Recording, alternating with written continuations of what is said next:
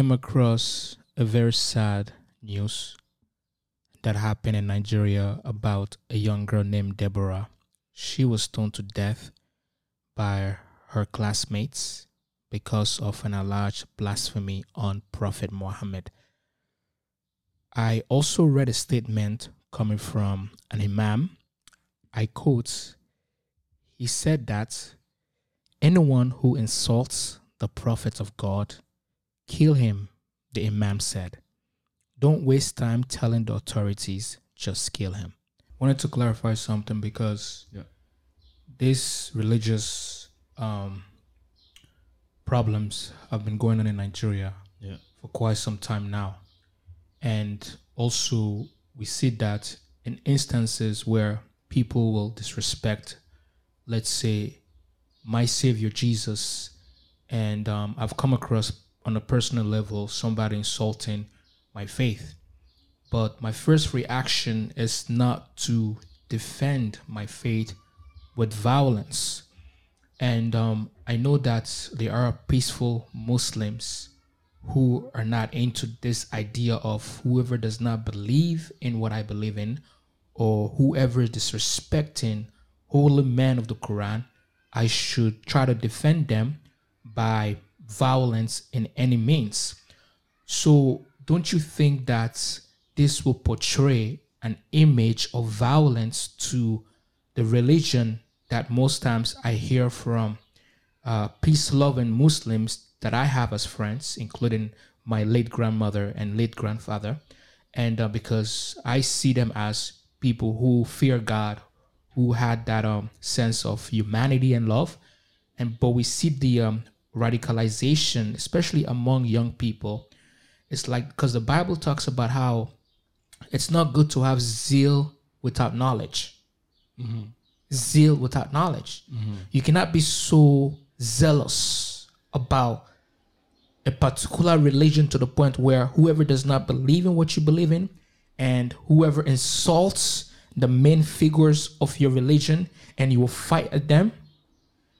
The Bible mentions that zeal without knowledge is not good. Acquire knowledge. It is not in my right to defend Yahweh, to defend Jesus. My God can defend himself. My question I want to ask you is it because of lack of knowledge or different interpretations? Or is it actually in the Quran where it states that whoever does not believe in what you believe in, or whoever blasphemes or disrespects the prophet or anyone, they should be killed? That's too extreme. Maybe they should be insulted or slapped, but to be put to death, don't you think that's very, very extreme? First and foremost, what happened to Deborah, I have to say, is really sad. But as a Muslim and as a human being, I would also like to tell society that just because the Imam spoke, it does not mean he was speaking for Islam. I'd also like to tell people that Islam did not murder Deborah. Ignorant Muslims did. You see, I listened to one of the Imams who was calling for more deaths of people that they think or believe were disrespecting Prophet Muhammad sallallahu alaihi wasallam. And when I was listening to him, I didn't hear him back any of his statements with an ayat or with a verse from the Quran or a hadith, right? But I have this to say, especially to the people that claim to protect the kindness of the Prophet. During, when the Prophet was still alive, there was a time a man came to the mosque and started urinating in the mosque. And the Sahabis who were there, the followers of the Prophet Islam who were there, they pulled out their knives and they wanted to cut this man into pieces. He was urinating in the mosque. Do you know what the Prophet said? He said, do not harm him. Let him finish.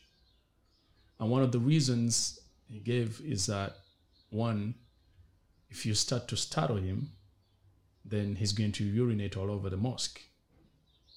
And so the mosque is going to become impure at that certain moment. And the other wisdom that I get out of that is that the people who killed Deborah on the alleged blasphemy, what is the possibility of a man going to their mosque in Sokoto and starts to urinate in the mosque where that imam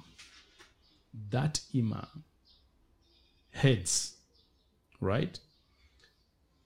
Do you think, and I'm asking anyone out there, do you think that person would survive or not?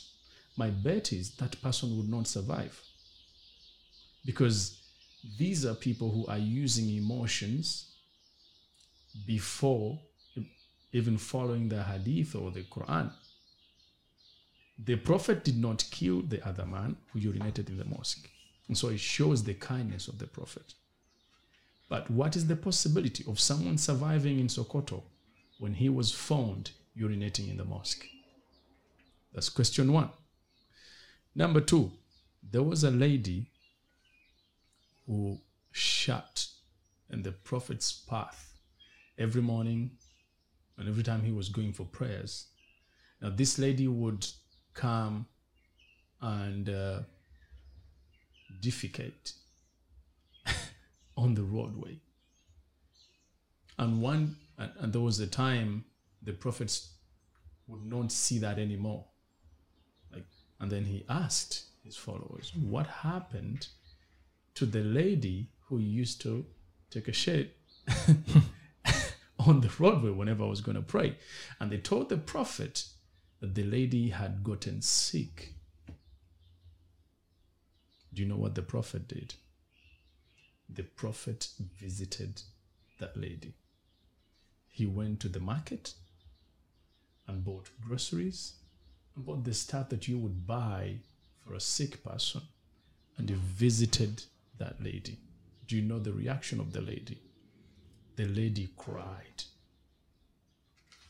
See, all that shows the kindness of the Prophet, shows how he was more peaceful than what some people are portraying today in the name of religion. The other thing is, in Islam, we are restricted from having altercations or discussions that we know might become an altercation, might intensify into a violent altercation. And the reason is, let me give you this example. You see, those young men who stoned Deborah, they were doing it because they were probably thinking that shows that they're so much into Islam and they so much respect the Prophet. But one of the reasons they restrict us from using violence is that what you think you were preventing while using violence, it multiplies. And this is the example. On that day, when the video appeared of an imam calling for more dates and of Deborah getting stoned, people disrespected the Prophet more and Islam more than what they think Deborah might have done. Do you get what I'm saying? And so, how are you preventing blasphemy when you are creating more blasphemy? You get what I'm saying? And so, I think we need to encourage our people to study more about the religion they claim to love. other than just using emotions when engaging with people. Because make no mistake, what happened to Deborah is no excuse. That was murder. The silence of leaders in Nigeria is so wrong, because I thought, what if a leader's child was killed? What if Deborah was, a child of a leader?